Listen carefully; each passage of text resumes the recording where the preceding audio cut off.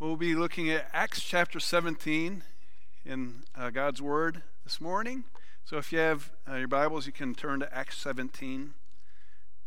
It's about Paul, who was entering into a very pagan world, the Greek city of Athens. And it was pretty messed up. There was a lot of idolatry, a lot of false gods, a lot of false hopes. And so it really discouraged Paul as he entered into this city, as he looked around. And as we look around, we could get discouraged as well. Our world is a hot mess. Corrie ten Boom, though, said that if you look at the world, you'll get distressed. If you look within, you'll get depressed. But if you look to God, you will find rest. And we desperately need rest. We need to be at rest. Acts 17, when Paul was waiting for them being Timothy and Silas, when he was waiting for them in Athens, he was greatly distressed to see that the city was full of idols. Paul wanted to offer them great hope, the hope that they could only find in Jesus Christ, and he was successful in doing so. How can we, like Paul, be givers and dispensers of God's hope? How can we be hope givers? And that's the theme of our message this morning as we live in a messed up world filled with a lot of hopelessness, especially during this time. How can we be hope givers? Let's look at Paul's example. First, we notice from Acts 17 that hope givers prepare themselves for mission. Paul prepared himself. He wrote to Timothy, "Preach the word, Timothy. Be prepared in season and out of season." And in Colossians, he wrote, "Be wise in the way you act toward outsiders. Make the most of every opportunity." Paul was always preparing himself, and he was prepared for mission. In verse 16 of Acts 17, then we read, "While Paul was waiting for them in Athens, he was greatly distressed to see that the city was full of idols. So he reasoned in the synagogue with the Jews and with the God-fearing Greeks, as well as in the marketplace, day by day, with those who happened to be there. A group of Epicurean and Stoic philosophers began to debate with him." When Paul was waiting for Silas and Timothy to arrive, and as he was looking around, we get the impression that Paul said, "Man, I can no longer wait. I've got to get active here. I'm prepared to share the good news." And so he went and he did so, and he spoke to anyone who would listen to him. He went to the religious center of the synagogue and talked to the Jews there, but then he also talked to the commoners in the marketplace, and then he was approached by these philosophers and eventually taken to their Areopagus, which would have been their just their temple for conversing and debating. You might be thinking, how can I be a dispenser of hope? How can I give hope when I'm sequestered and quarantined at home? How can I do that? Well, think of yourself as you would a seed. We are seeds. And seeds are quarantined in the ground. They're separated. They are isolated. They're invisible to the world. They're seemingly non-productive, but they aren't. They're very active underground, and they're growing. They're growing their roots down deeper and deeper, and they're sprouting out little fingers that will eventually push through the ground and eventually grow into whatever it's growing into, a flower or a bush or a tree. And it will become useful and beneficial and fruitful to produce shade and food and oxygen. So we're like seeds right now as we're quarantined. We are still actively growing, or we're able to actively grow if we choose to do so. I think Jesus is deepening our roots and preparing us, his church and his children, for something really, really special. It feels discouraging, but God is at work, and we're growing. We're being prepared. I don't want us to return back to normal. I want us to return to better. I think God has something better for his church. He's refining us. He's stretching us. He's growing us. And we will be better because of what God is doing in us. God works all things out for the good for those who love the Lord. Even quarantines, even these world pandemics, God is working all things out for the good for his church and for the world. Well, Paul could have focused on, he could have stressed out about all of the corruption and idolatry and sin that he saw all around him, but instead, he refocused on the Lord, on Christ, on his mission for him. And so that's the second thing that made him a great hope giver, and how we could be effective hope givers as well. We need to refocus daily our minds back on Christ. The culture in Athens had so much to discourage and distract them from the truth. In verse 18, we read that a group of Epicurean and Stoic philosophers began to debate with Paul. Now, these Epicureans would have been those who would have pursued feeling. Feeling was the high value for them. They would have pursued comfortable living and pleasure, pain-free living. Yet they believed in their pantheon of gods, but they didn't believe that those gods had anything to do with them, and so they pursued what they could get out of life. They went for the gusto. And I'm reminded of like John Belushi, Jim Candy, or Chris Farley, these Saturday Night Live characters who went for the gusto. They just wanted the most that they could get out of life, but they fell short. Epicureans. And then there were the Stoics on the other side of the spectrum. These Stoics would pursue knowledge and logic and rationalism, and they had a high view of respecting one another. And I think of Mr. Spock on Star Trek. Both of these worldviews were absent of God, and they placed self on the throne. It was self-serving, self-reliant. No need for God. I'm going to get the most out of life that I can. And so Paul addressed them in verse 18. When some asked, "What is this babbler trying to say, Paul, the babbler?" Others remarked, "He seems to be advocating foreign gods." They said this because Paul was preaching the good news about Jesus and about the resurrection. Then they took him and brought him to a meeting of the Areopagus, where they said to him, "May we know what this new teaching is that you're presenting? You're bringing some strange ideas to our ears. We'd like to know what they mean." All the Athenians and foreigners who lived there spent their time doing nothing but talking about and listening to the latest ideas. Now, if these intellects believed that Paul was crazy, if he was confusing, if his ideas were strange, then why in the world would they invite him to their lecture halls, to their debate centers? Well, simply because they loved to debate new ideas. And don't we as well? We love new ideas.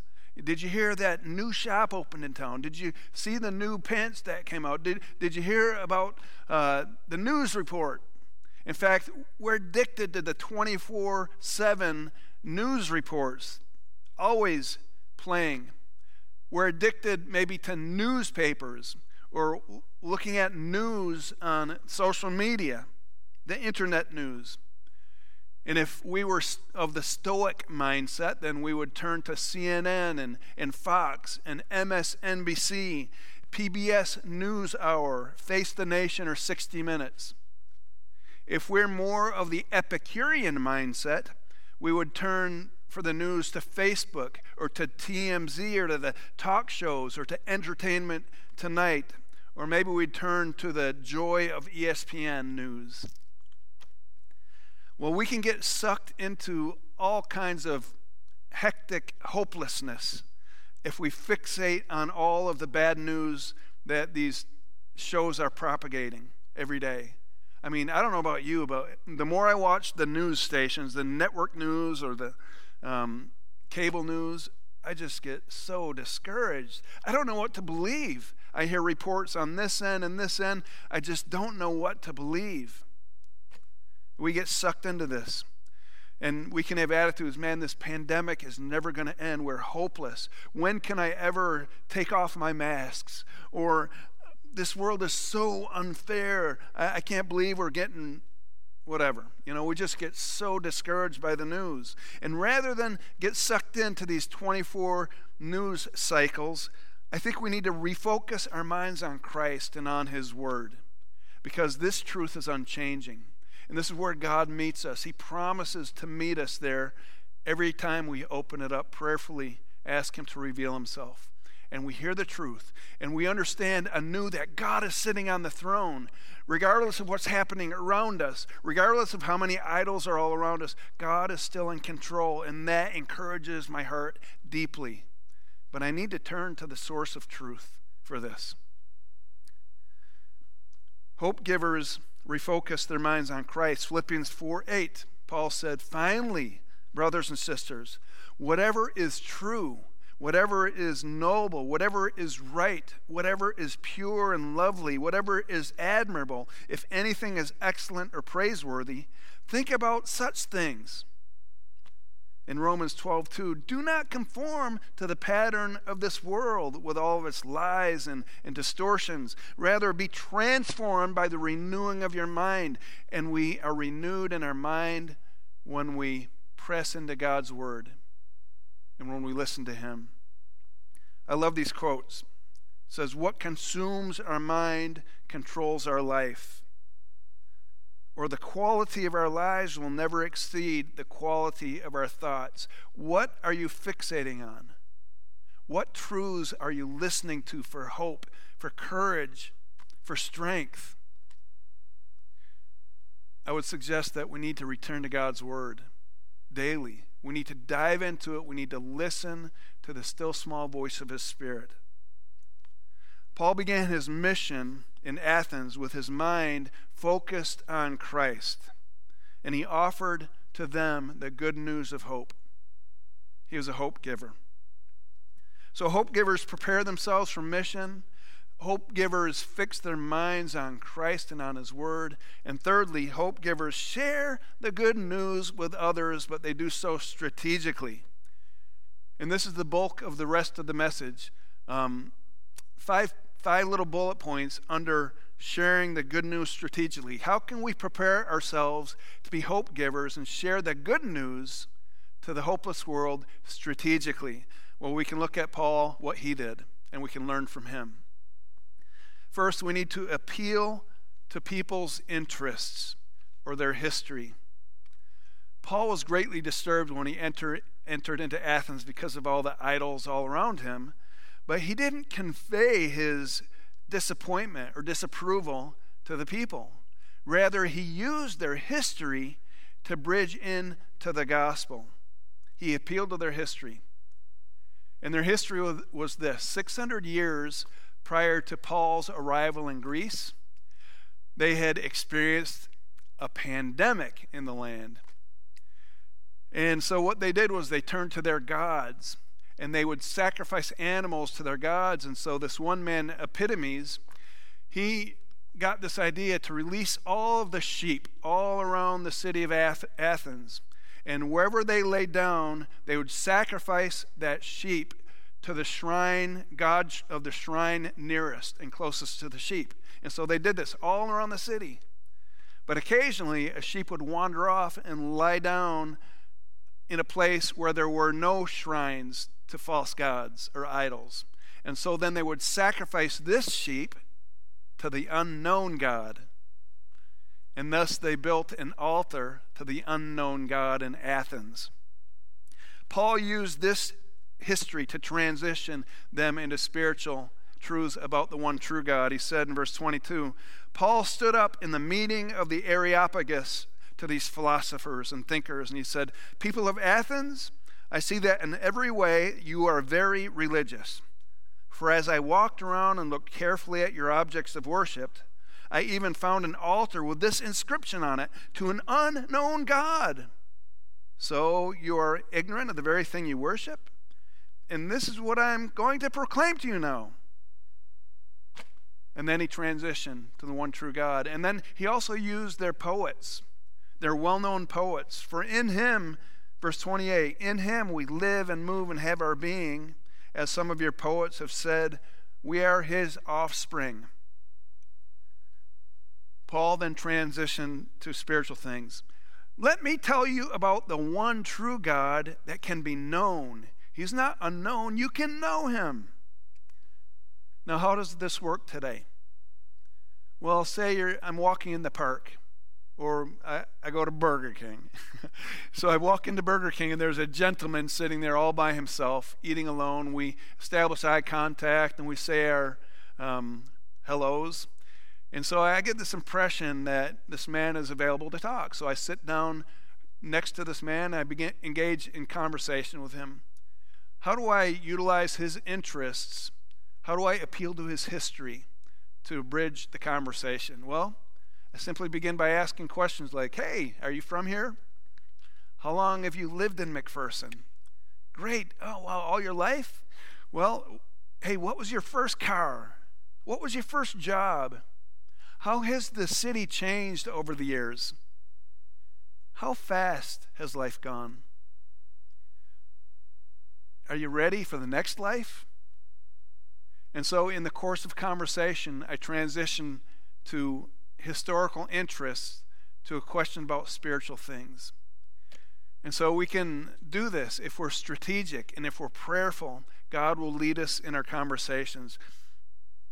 Appeal to their interests. Secondly, Paul said, I want to appeal to the one true Creator in verse 23. So you're ignorant of the very thing you worship, and this is what I'm going to proclaim to you. The God who made the world and everything in it is the Lord of heaven and earth. He does not live in temples built by human hands, and he's not served by human hands as if he needed anything. Rather, he himself gives everyone life and breath and everything else. In other words, Paul said this God is not an impersonal, unmoved mover. Rather, he's a personal God. He wants to know you. He wants to be known by you. In verse 27, he said, God did this so that they would seek him and perhaps reach out for him and find him. Though he's not far from any of us, God wants to be found. He reveals himself to us. There's one God. He created us. He reigns over the universe, and he created you as well, which leads me to the third point of sharing the good news. Appeal to one's need for purpose. We all need purpose. No one of us wants to be forgotten after we leave this earth. We want to be noticed. We want to matter. We want to have meaning and purpose. And so appeal to the need for purpose in verse 26. Paul says, from one man he made all the nations, that they should inhabit the whole earth, and he marked out their appointed times in history and the boundaries of their lands. In other words, he said, you're alive because God has appointed you to be alive right now in the place where you are right now for his specific purposes. John Tyler was born 230 years ago in 1790. He was born when George Washington was leading as our first president. But then John Tyler became our 10th president in 1841, our 10th president.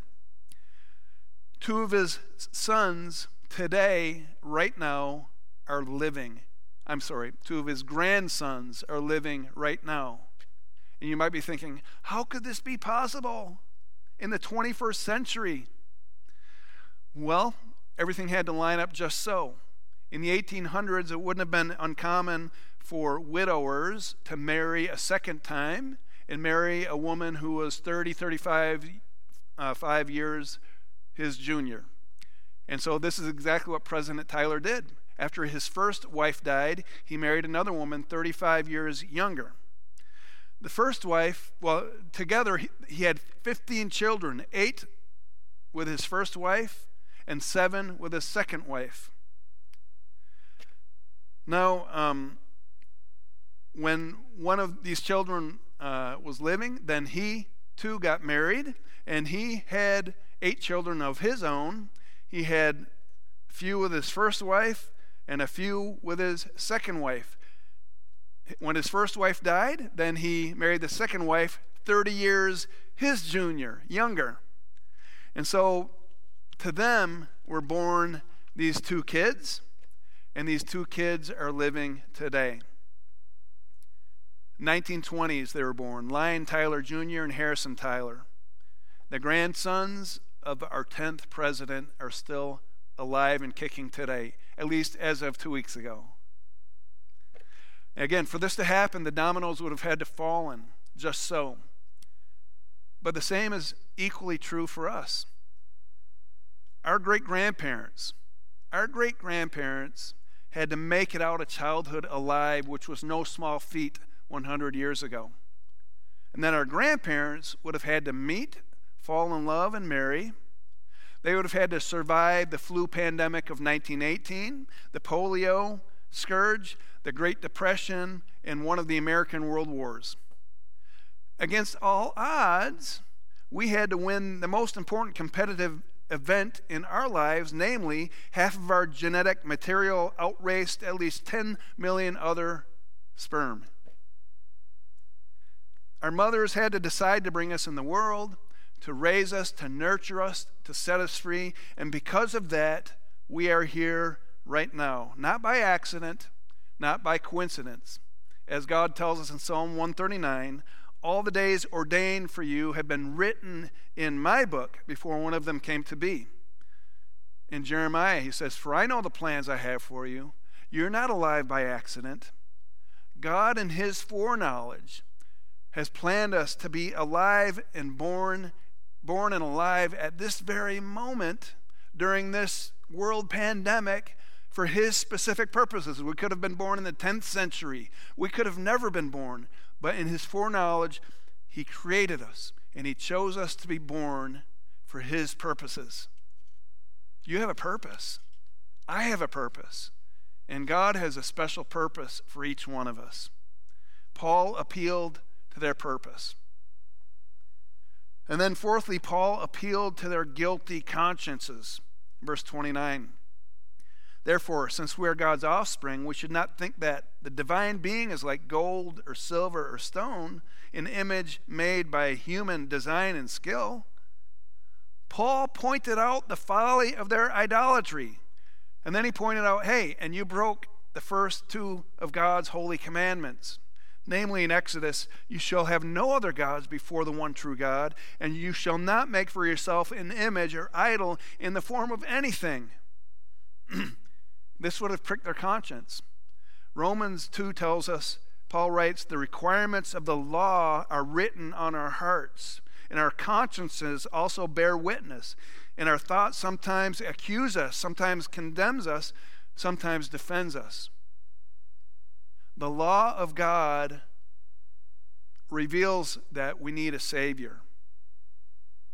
Why would anyone respond positively to this confrontation by Paul? That you're a sinner, you have a sin of idolatry. Well, until we realize that we're in trouble, that we've fallen short, that we've hit the wall, that we have nowhere to turn, until we realize that, we won't seek a Savior. We won't seek help from anyone else. We will be self-sufficient. And so we need the law to bring us to repentance. And this is how Paul used the law. In verse 30, we're told, in the past, God overlooked such ignorance, but now he commands all people everywhere to repent. And repentance is turning away from your sin and idolatry and turning to God, the one true God, for his provision of salvation. And this salvation was the good news that Paul preached about Jesus and his resurrection in verse 18. Do we see our need for repentance even as Christians, as believers in Christ? You know, judgment begins with the house of God. What might God be wanting us to learn during this pandemic? How might he want to discipline us or purify us or shape us or prepare us to be hope givers to the world? 2 Chronicles 7, God tells, if my people who are called by my name will humble themselves and pray and seek my face and turn from their wicked ways, which is repentance, then I will hear from heaven and I will forgive their sin and I will heal their land. Do we want healing in our land, in our world, in our country? It begins with the house of God. It begins with us turning from our wicked ways, repenting. And then finally, Paul appealed to their sense of justice in verse 31. For God has set a day when he will judge the world with justice by the man that he has appointed, Jesus Christ. He has given proof to this to everyone by raising him from the dead. Now, judgment is not a popular topic these days, but we all have an innate desire for justice. We want the bad guy to get caught. That's why we watch Cops on TV, or why we watch Judge Judy, or those murder mysteries on 2020. We want the bad people to get caught and justice to be served. It's innate within us. If we present judgment in and of itself, it will seem offensive. And so we shouldn't do that. We should couple it with grace. Like these two along the side of the road, right before a bend, it was a priest and it was a pastor, and they were holding two signs up like this to the cars passing by. One of the signs read, "The end is near," and the other sign read, "Turn around before it's too late." And as cars came by, they looked at the pastor and priest, and they rolled down their windows and shouted obscenities to them and pointed at them with various fingers. And they just stepped on the gas and sped up ahead. Finally, the pastor and the priest, they looked at each other and said, "Do you suppose we ought to change our signs to bridge out ahead?" It was a warning because they cared. And we're given this gospel message to give them as good news from something that we can escape. We all deserve judgment. We all deserve punishment because we've all fallen short because of our sin and our idolatry. We've all fallen short. None of us deserve anything but judgment. But Jesus came to say, "I will take your judgment. You do not need to pay your judgment. I will pay it for you on the cross." And he did. And that's the good news. Connected to the judgment is the message of grace. We need to know we need a Savior before we will turn and receive that grace of Jesus Christ. We need to know that there's bad news before we're ready for good news. And we are entrusted with this message, but we must present it with gentleness and with respect. 1 Peter 3:15 says, "Always be prepared to give an answer to everyone who asks you to give the reason for hope that you have, but do this with gentleness and respect." Paul was not interested in scaring people into heaven with a message of judgment, but he longed to share the gift of the one who came to save them from this judgment of death and condemnation. And some accepted it, and some rejected it, even as they do today. We read in verse 32, "When they heard about the resurrection of the dead, as first experienced by Jesus Christ, some of them sneered at Paul, while others said, 'We want to hear you again on this subject.' It aroused their curiosity." Verse 33, "At that Paul left the council, and some of the people became followers of Paul and believed. Among them were Dionysius, member of the Areopagus, and also a woman named Damaris, and a number of others."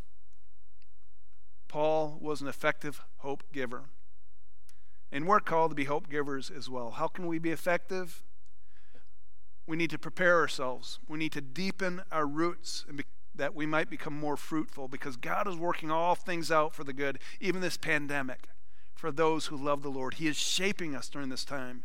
He's not wasting this time for his church. He's preparing us to be effective.